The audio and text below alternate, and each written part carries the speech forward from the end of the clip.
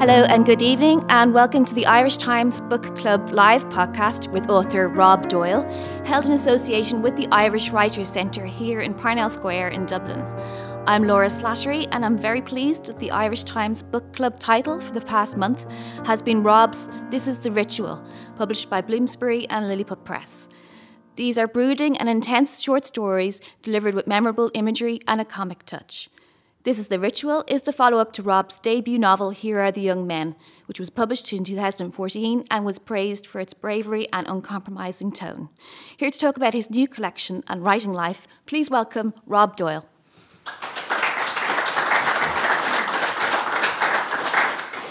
So Rob, in This is the Ritual, you've said that you're giving full expression to what you call your obsessions and hallucinations and also your nightmares. Can you tell us about the process of getting these nightmares down on the page? Yeah, I suppose the stories of This is the Ritual came out over a space of about 3 years, maybe even slightly more, which began while I was still writing my novel, Here Are the Young Men. And felt at times I wanted to take a break from that novel, and then it was finished. And you know, you sometimes you can feel a bit tired with what you're working with, and you want to try something else, and you want to move on to something new. And so I started to write these short stories to really give vent and to give expression to ideas I was having in the meantime, and different voices that I wanted to play around with, and different kind of formal tricks and so on that I wanted to play with. And I suppose, in a way, it's a very different book from Here Are the Young Men. Obviously, it's short stories and it's set around the world, and it's more, the characters are somewhat older, but at the same time, I think what I was talking about there with the nightmares and hallucinations and so on is maybe that a lot of the themes and the underlying obsessions would be quite the same. You know, there are a lot of stories about isolation, even madness or the threat of madness, calamity, violence, despair, sexual misadventure, all of this kind of thing. Yeah. So they're quite alienated characters. I mean, is it a coincidence that many of them are writers, or are writers naturally kind of alienated types? There's a song, it's just popped into my head by, I can't even remember the band, called All My Heroes Are Weirdos. And maybe that was that way for me when I was reading books for years and years before I ever published anything. I suppose all my literary heroes were weirdos, were kind of almost exclusively kind of cracked, driven obsessives who kind of lived or chose to live on the margins of society, or else were having very desperate times in their own lives. And this book has a lot of fictional authors, and it has a lot of real authors in it. Even take somebody like Friedrich Nietzsche, who's referenced quite a lot in the book. Infinitely fascinating author who lived an infinitely fascinating life, but it was a tragic life. He was a desperately unhappy man, and you know, I often think about Norman Mailer and Gore Vidal, two authors who I love in their own way, but they were terrible rivals, and they kind of hated each other for years before becoming good friends in later life. But in a piece that Norman Mailer wrote trying to dismiss Vidal, he said, Gore Vidal lacks the wound. And I think that's interesting. I think 3 years ago, I didn't know a single writer in my life. I didn't know any, never met a writer really. You know, I didn't have access to that world, publishing world, editors and so on. I was just writing, living in London and stuff. But now I've met a few of them, a lot of them, most of them in Ireland anyway, because it's in a small island. And it's, I think it's fair to say that you do find a lot of wonderful people and some very kind and nice people, but a lot of them would have, I feel, would have some kind of trauma or some kind of wound, you know, or some kind of drivenness, or there's something tormenting them. There's something tormenting them, yeah. That's what it seems to me. You know, maybe you could say that's projecting my own views or reality onto things. But I see that, not all, no, there are exceptions, but I think, why would you sit there in a room and write, And it's a big old world out there with lots of things to do and money to be made, But then you choose to sit in a room writing, which is to spend your life like that. To me, it just seems inherently an interesting thing to do. What makes a person make that decision? And so I found myself writing about writers. It's not, though, that could be terribly dry and self-involved and, myopic and even solipsistic, just, writing about writers. But it's not, it never felt that way to me. It feels like writing, not always, but often about writers in This Is the Ritual gave me a way to write more intensely about life and more immediately about life. Because writers, they live life and they write about it too, but they suffer it and so on. So it's not that you're using it to get away from the blood and guts of real life and all of the traumas and all of that. It's just a way to go at it. So you're going to read an extract from one of the stories, which is about Nietzsche. So if I could just invite you to do that now. Yeah. So I'm going to read a brief extract from the story on Nietzsche, which is an account of a young man attempting to write a book about Nietzsche, the great philosopher who he's enamored of. But as he's desperately trying to write this book, his life is kind of collapsing around his ears. And so he's having all kinds of problems trying to get started on the book. In the meantime, I turned 30. This was an interesting event. At 30, for the first time in my life, I began to dwell compulsively on the reality of my own death. This came as a surprise, not to say a shock. I had believed throughout my teens and 20s that I was the kind of person who thought of death a great deal. In fact, I had prided myself on it. But I hadn't really been thinking of death, I saw now. I'd merely been hypothesizing or play acting.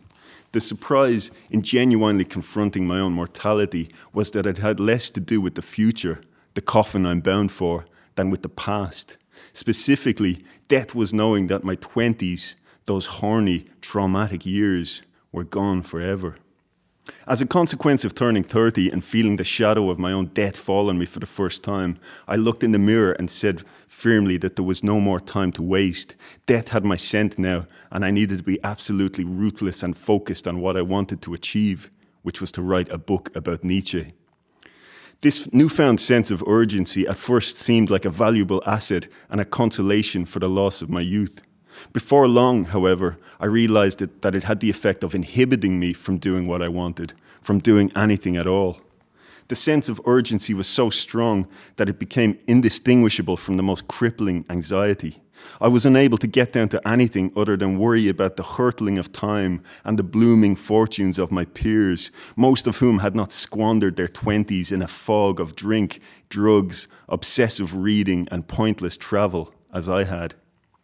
Seized by anxiety, I lost the ability to concentrate, or what little of it I'd had to begin with. I was like an empty can, blown all over the place.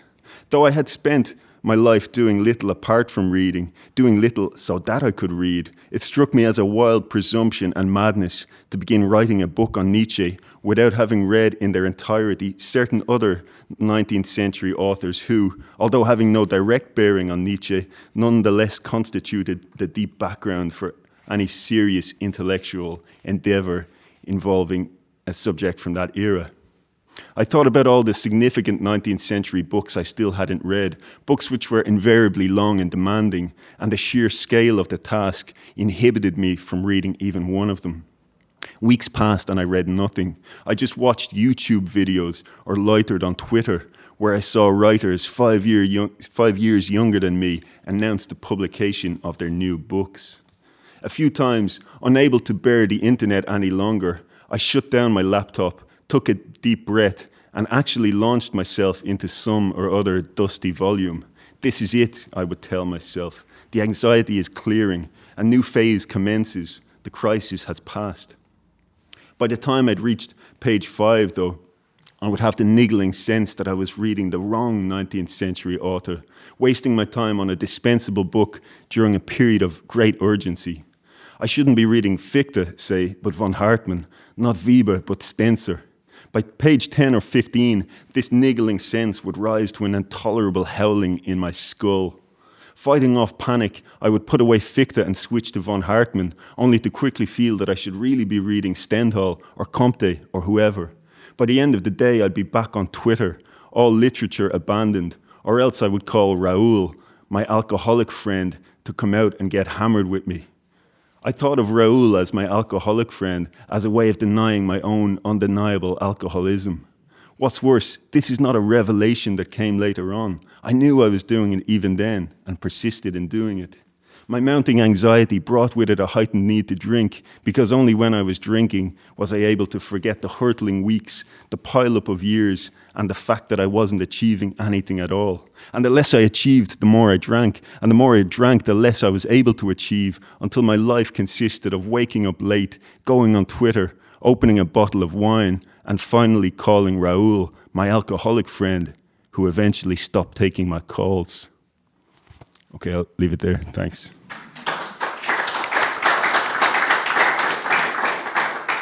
That self-destructiveness, I suppose, that comes with feeling inhibited to the point where the characters feel like they can't achieve anything, or at least their achievements don't measure up to other heroes that they have. That's something you would return to in a few of the stories as well. There's another aspiring writer who has hero worship for Martin Amis and realises he'll never be as good as Amis. Therefore, he sort of, it stops him from writing anything altogether. So is that something that interests you? No, it wasn't quite a conscious thing to write them like that, but you're right. There are a lot of these stories are about failure, and not just literary failure, but and I just think, it's more interesting, than success somehow. So although the writers and all the other characters as well are maybe kind of alienated and marginalised, there are times they are trying to make connections. It's not that they're totally, said goodbye to the world or anything. Yeah, some of them are. I mean, they're all, they're like I remember somebody said, it was an interviewer or something, said, I find it hard to empathise with these characters. And I thought, that's interesting. I don't, obviously I wrote them, so I feel differently. But to me, mostly they're people who are suffering and tormented, sometimes in a comical way, sometimes just in a very desperate way. And they're marginalised, and they're self-marginalised or alienated, but most of them are more or less desperately looking to make some kind of a connection, some kind of human link. They're just failing badly because they're going about it totally the wrong way or something like that. So one of the stories I wanted to ask you about is Paris Story, and we have two writers only identified as X and K. And there's sort of a new word to me recently, negging, where somebody, I don't think you use it, but when your reviewers did, where somebody says something that undermines the confidence of another. In this case, he posts an anonymous review, totally demolishing the book of his published girlfriend. Yeah. Well, at the time, she's not his girlfriend, and then she becomes his girlfriend. Because she's so vulnerable that she must seek comfort, and he has to keep this a secret. This is something that's quite an interesting, I suppose, example of envy just driving people into making the worst kind of mistakes and self-sabotage as well as sabotaging of somebody else. Again, like failure, envy is just a very interesting emotion or condition for me, and potentially a profoundly destructive one, like in that story, although it goes in a very different, because they get married, He writes this book review, they're living in Paris as these kind of young, self-romanticizing expats, and he writes this book review out of sheer envy and sheer resentment of his friend's success, and then by a strange convolution of events, they become a couple, and then they get married. But there's always this kind of dark genesis to their relationship, even though she's not aware of it. And it does have ultimately far-reaching destructive consequences. And there's nothing to say there, really, only that envy is an interesting thing, like failure. And maybe envy doesn't get as much spotlight as other, like you'd read a lot of novels or see a lot of films about jealousy. maybe it's a more glamorous emotion or something, but envy is it can be satanic in its ferocity. And so it was just interesting to go into it. And literary envy is just one expression of it, but it's in all walks of life, as we all know. Was there kind of a sense of catharsis when you were writing these stories? There's always, not everything, but nearly everything I write has a sense of catharsis to it. The stuff I write, particularly, let's say, well, the 2 books I've written, they're full of a kind of the force and an energy, and maybe they can be violent and emotionally violent, and there is a real catharsis. I hate the idea of art and literature as therapy and self-help, and it's a therapeutic culture thing. Yeah, you do it to make yourself better or something like that. I find it very banal. But at the same time, one of the effects of creating art sometimes, or creating literature, or writing books, let's not give it too pompous a title, but is that you do kind of it's a purgative, kind of some of the toxic, demonic things become more visible, and then you do feel a kind of weight off your shoulders because you've given them form, spoken the name of them or something. So you were telling me before that you feel that even before publication, just when you're showing things to your early readers. Yeah. Oh yeah. That's right. So when I wrote, I think here at The Young Men, it really was a novel that kind of had to be written that even if I wasn't perfectly clear of it, but very soon after it became clear to me that, because it's a novel that's very, very, it's funny and it's full of energy, but it is fairly bleak, fairly distressing, let's say. And it was to write even. But it was getting at stuff that had really just been obsessing me for years, and that I just needed to somehow get to grips with or to give form to. And I feel that it's that thing that if you do have a book like that in particular, that's very much that needs to get out, I think it can kind of curdle inside you. And I can imagine if that never got out, it could lead to a real twisted bitterness and a messed up inner state, because you would want, it's kind of like you want the world to recognize that something exists, but the whole world acts as if this thing doesn't exist. So eventually you kind of say, it exists because I've just shown you it exists, and then you feel free of that, like, even if the world is really just the few people who read your initial manuscript or something. So yeah, that was definitely, it's part of the drive to write, I suppose. And can you tell us, there's a character called Rob Doyle who sometimes pops up in the stories of This Is the Ritual. Yeah. I think he's called a frazzled drifter at one point. Why did you put Rob Doyle into the stories Rob Doyle? Yeah, a few reasons. I mean, one of them, maybe the simplest reason, would be just that it's fun. It's fun just to put yourself in there, and particularly to have a bit of fun with mocking that, like slandering that character of yourself. But also, I really like kind of more and more.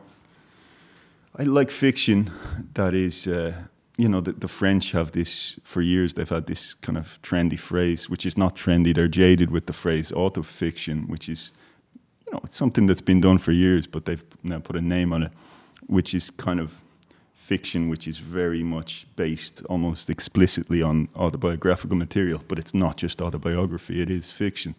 And as far as I'm concerned, personally, a lot of my absolute favorite books of recent years, and maybe even of the last many decades, and have been in that kind of vein.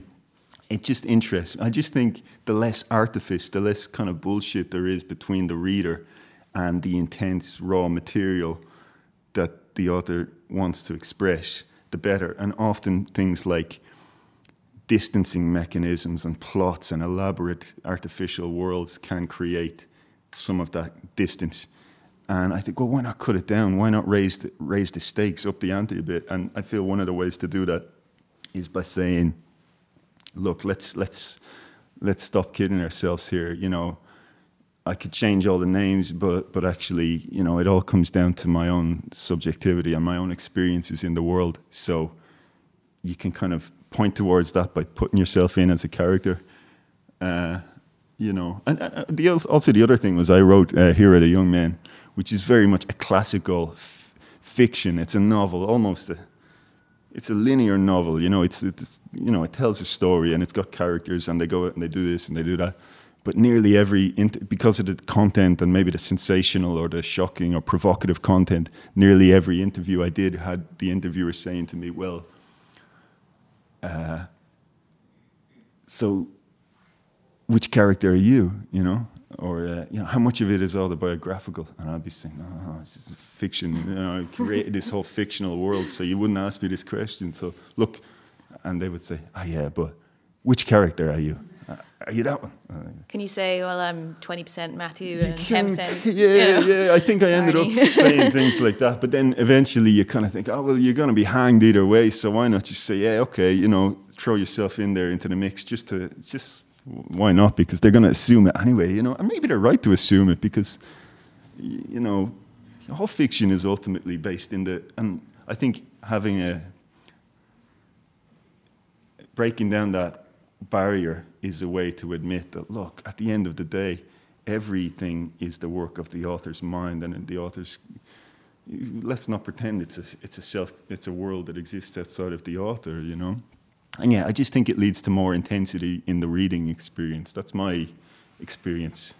Now, I know you're not totally fond of the word experimental, but I wanted to ask you about outposts. Oh, yeah. This is sort of where it's kind of fragments of stories linked together.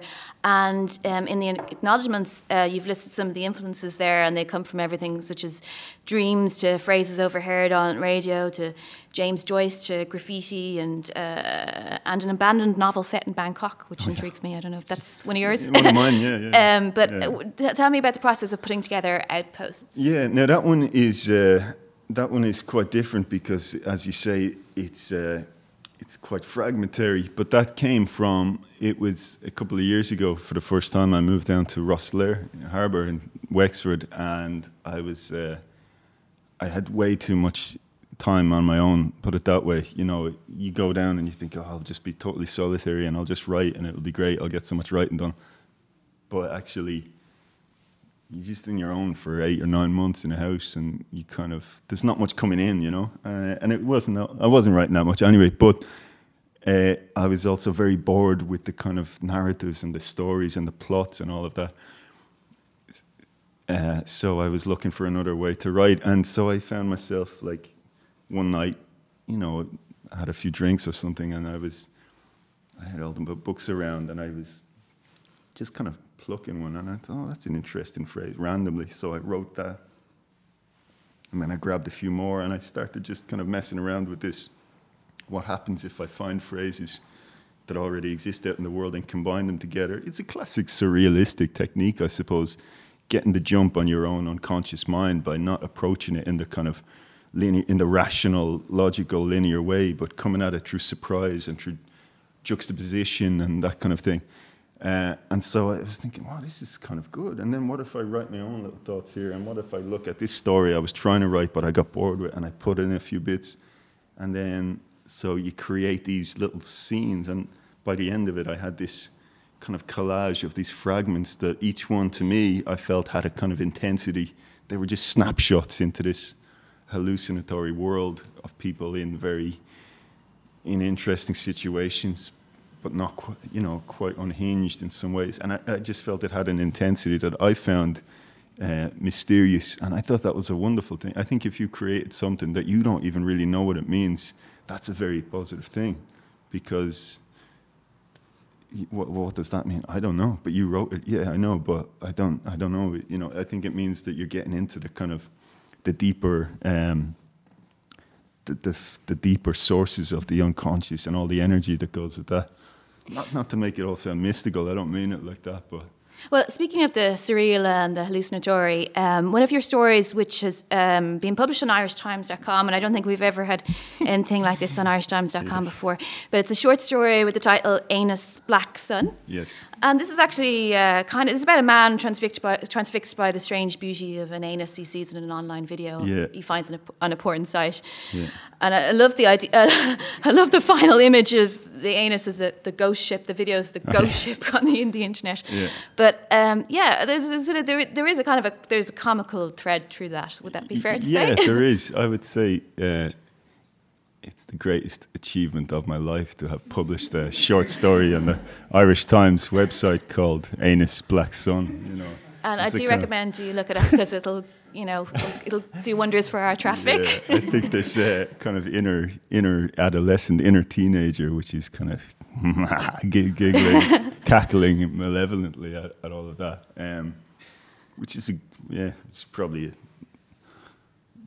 speaks of a lot of my main motivations to write. Sadly, to cackle malevolently. Yeah, like the graffiti, like writing graffiti and running away, giggling. It's comical, but it's also, like I can't think really of a really great writer who separates the serious from the comical, and I don't think there's really very much in that story at all, or in that book at all, which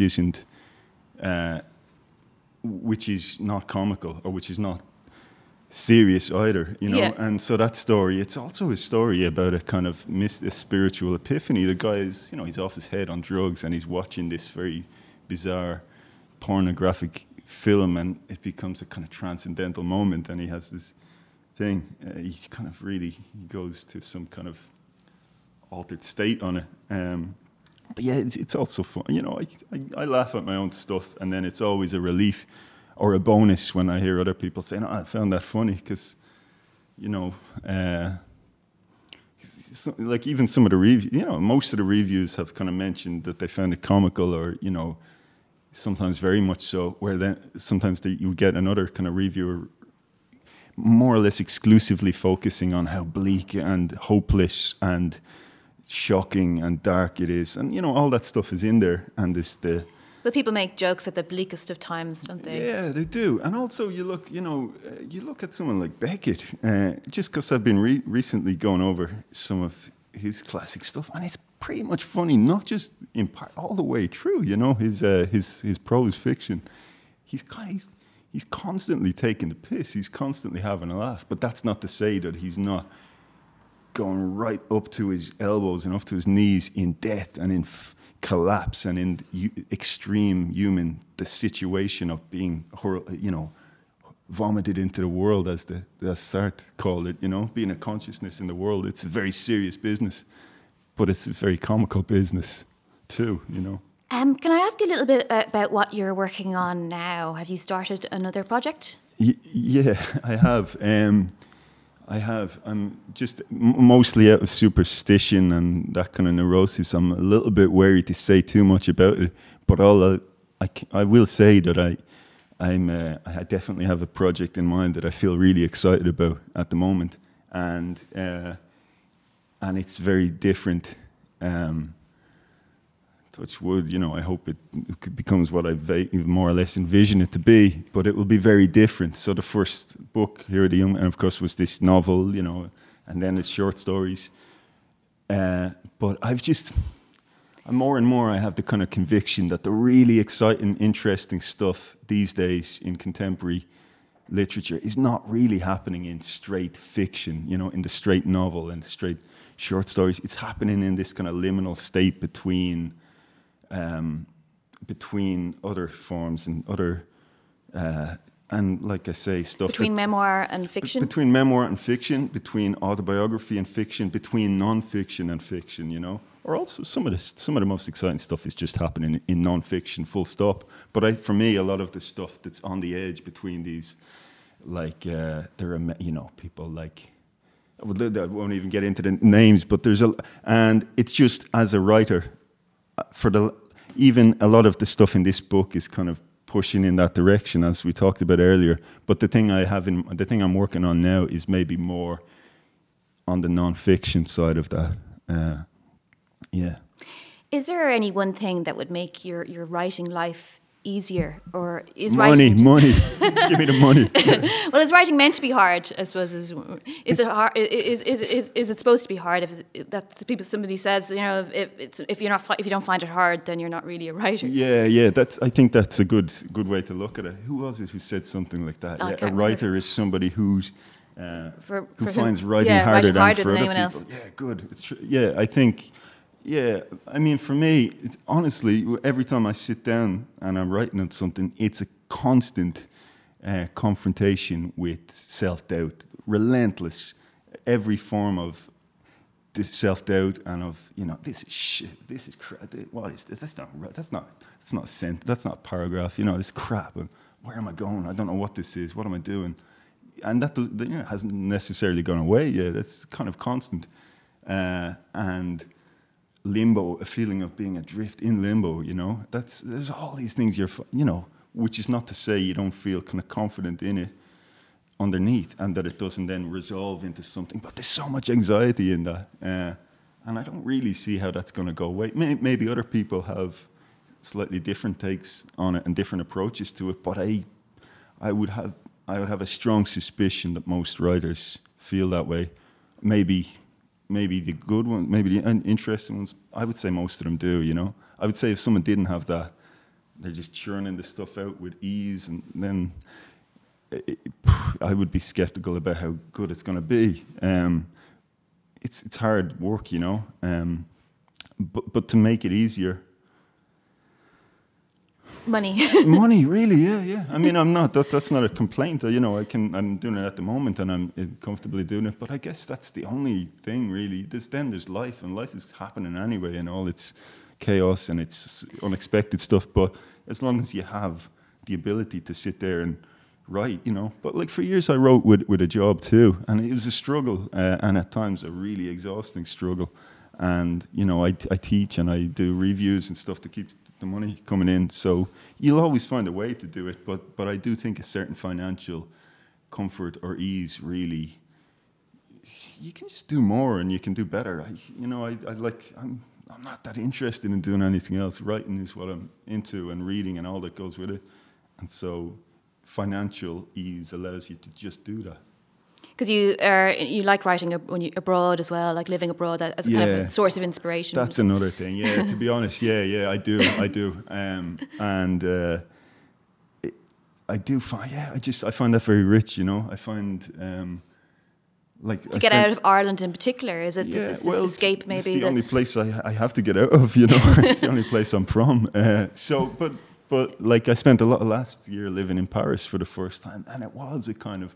Which is not to say that it was a blissfully happy period all the way through. It wasn't, but there was a kind of daily intoxication of you wake up and no matter what kind of shit is going on in your life or in your head, you still walk out the door and you're in Paris and your brain is lighting up in all these ways. A lot of it is probably even unconscious, there's stuff shifting and stuff happening. And I do find that, personally, very... but, you know, then of course there's the kind of writer who,